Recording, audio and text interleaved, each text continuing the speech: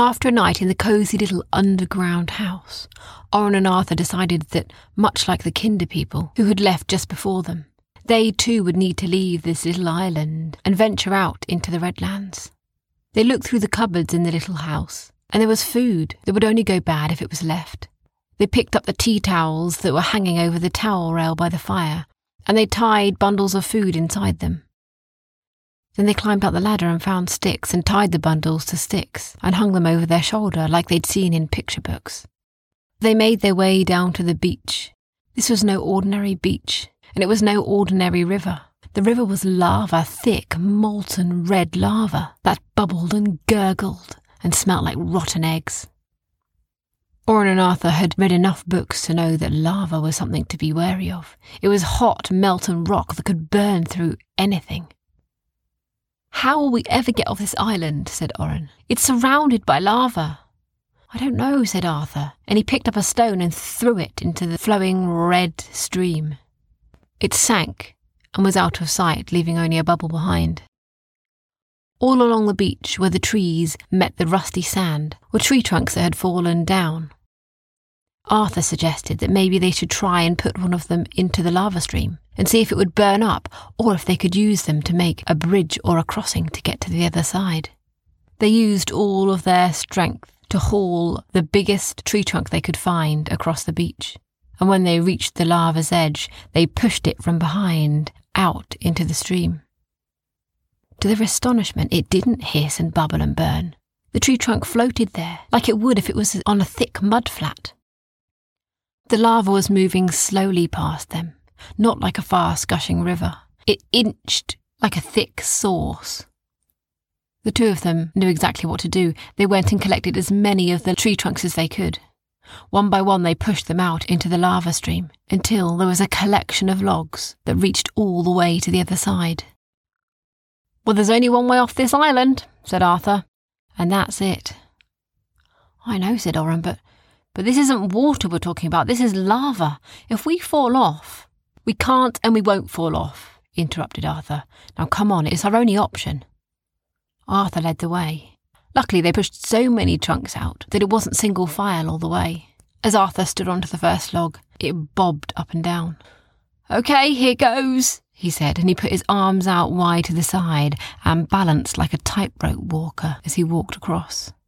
He imagined that the lava was grass, and that made it easier for him to balance on the logs. The second he smelt the eggy smell and remembered how dangerous it was, he began to wobble. "Grass," he thought. "It's just grass." When he got to the end, he realised that although from where they were it looked like the logs reached all the way across, there was a gap and he had to jump the last bit. He didn't want to scare Oren. He took a big, deep breath and regretted it, for it was eggy and rancid. He eyed up the shoreline and then closed his eyes and leapt with a leap of faith.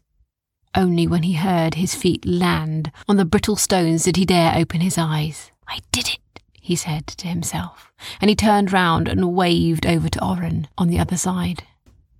Oren copied what Arthur did, and he made it all the way across.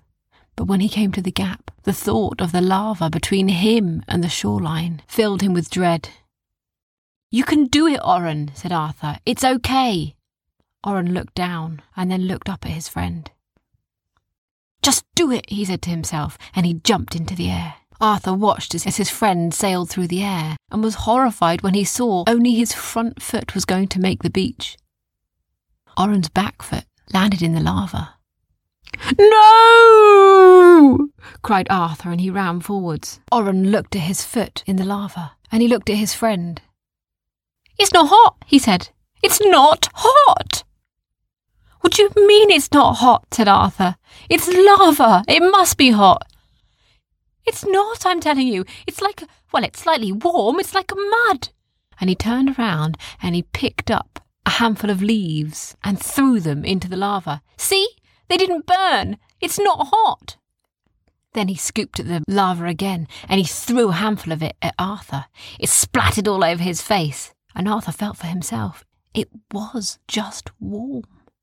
Arthur ran down to the shoreline and scooped some up too and threw it back at Oren, and the two of them had a lava fight and giggled with delight. when they'd run themselves low on energy and sat there panting and giggling on the rocks, they looked out at the lava flow in front of them and up at the volcano. "This is a very different world, isn't it?" said Arthur. "Like nothing I've ever heard of," replied Oren. After a short break, they set on their way up over the foothills of the towering volcanoes. When they reached the top of the first foothill, they came to a woods. It was a strange woods. All the trees were twisted and gnarled. They were covered in soot, and although they still had leaves on the trees, those leaves were black as charcoal. "Well, there's only one path," said Oren, "and it goes through these woods." "I know," said Arthur. "I'm not sure I like it." They looked up, and the sky was turning red, and they knew that that meant soon nightfall would come. As they walked through the woods, it got darker and darker. Nightfall came before they reached the other side. It was so dark that the shapes of the twisted trees tricked their minds and made them think they were seeing things.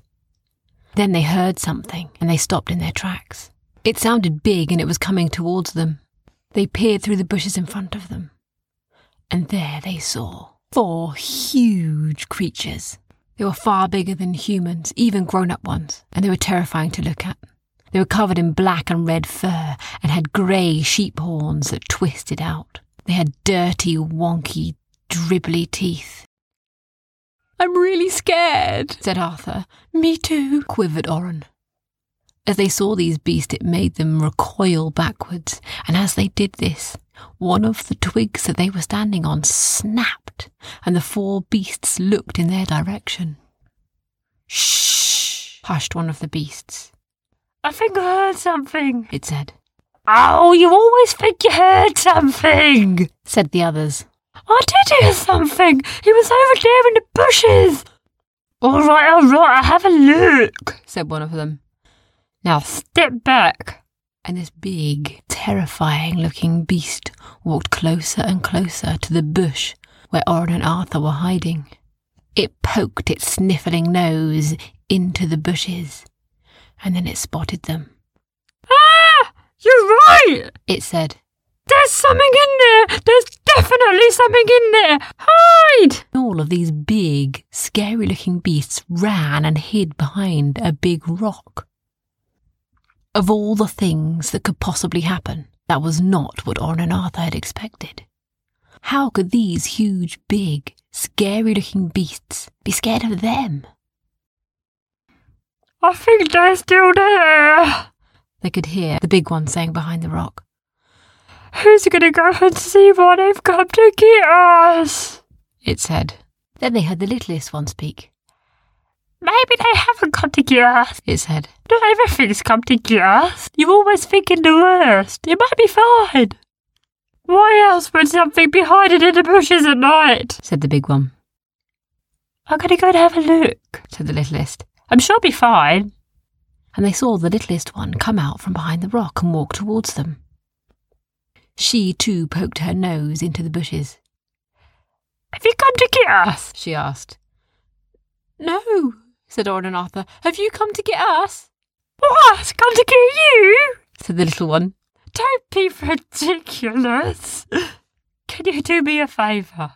Could you come and prove to my big brothers and sisters that you're not here to get us?"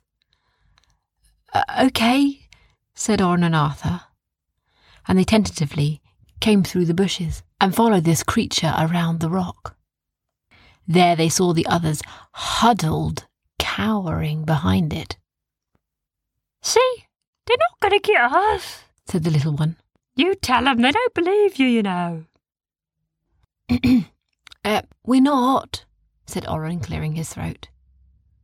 "Are you sure?" said one of the biggest ones.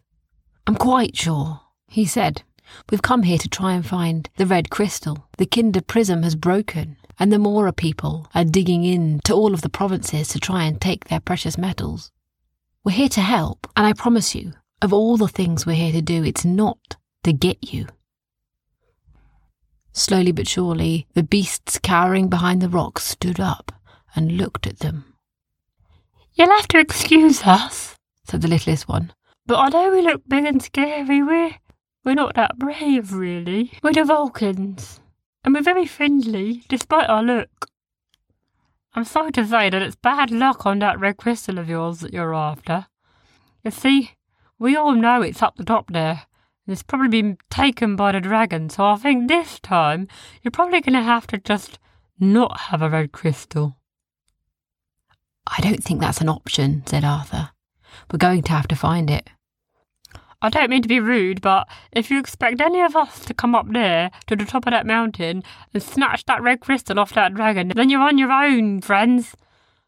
But look, tonight, do you want to stay here? 'Cause it's a bit dark and creepy out there. Yes, please, said Oren and Arthur. That would be lovely. Right, it's settled, she said. They're staying with us.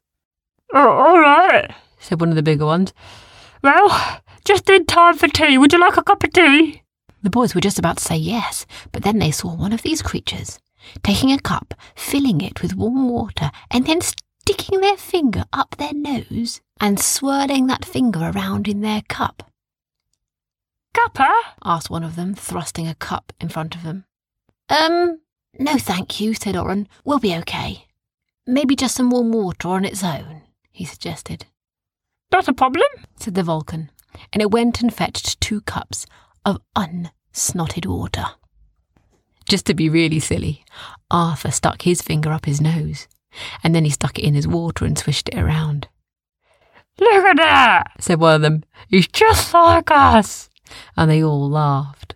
Supper time, said one of them, and it brought out a huge plateful of what can only be described as sludge. It smelt like compost, and there was flies buzzing around it. Do you want some? Said the littlest one. What is it? Asked Arthur.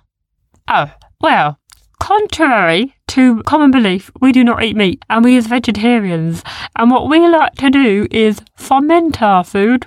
It's good for the gut. It pointed to what could only be described as a compost heap. Oren and Arthur could actually see worms and things wriggling in and out of it. These creatures were picking up scoopfuls of it, and very lovingly picking out the worms and setting them free again, and then heating it up in a pan on a fire. Said Oren, we've actually got some food in our bags that is, it's going off a bit. So I think we'll eat that first, but, it looks really interesting, he said, trying not to be rude. Not a problem. Please, come dine with us, it said. And so they all sat there, on a big, long wooden table, eating their food.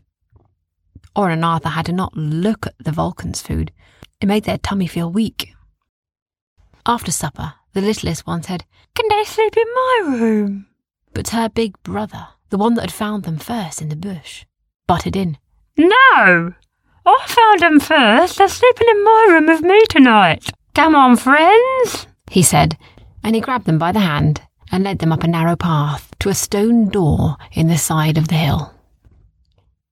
You have to excuse my little sister, he said. She's called Snoz. Oh, and my name's Sniz, by the way. Oren and Arthur introduced themselves, and when they got to the stone door, Sniz opened it and welcomed them in. Welcome to my bedroom, he said. Make yourselves comfortable. And he pointed to an area where they could make themselves a little bed. Sniz had a bed made of stone, and it looked most uncomfortable. Sniz was such a wriggler at bedtime. He wriggled this way and that way, and kicked about in the air, and he fell out of bed 3 times. He just couldn't seem to find the comfy spot. And just as the boys were nodding off, Sniz said, Thank you for coming to help us, and I'm sorry I was so scared of you. That's okay, Sniz, said Arthur. And just as they were nodding off again, they heard Sniz speak through the dark. Excuse me, said Sniz. Yes, said Oren. Can you do me a favour? Yeah, sure, what? He replied. Can you have a look under my bed? Said Sniz. Yeah, why? Said Oren. It's just I'm scared there might be something under there, said Sniz. All right, said Oren, and he got out of bed and checked under Sniz's bed. There's nothing under there, Sniz. Honestly. Thank you, said Sniz, and Oren went back to bed. just as their eyelids were meeting each other. "Excuse me," said Sniz again through the dark. "What is it?" said Arthur this time. I don't suppose you could check behind the curtain for me also?" Arthur tried not to giggle, and he got up and checked behind the curtain. "There's nothing behind here, Sniz," said Arthur. "Are you absolutely positively sure?" he asked. "Yes, I'm absolutely, positively sure." "Okay, thank you," said Sniz, and they all settled down again, ready to sleep. "Excuse me," said Sniz a third time. "What now?" said the boys in unison. "Just one last thing." "What is it, Sniz?" said Oren. "Can you check behind the door, just in case?" "Okay," said Oren, and he got up and he checked behind the door. "Sniz, there's nothing behind the door," said Arthur. "Okay, thank you," he said. And with that, the three of them fell asleep.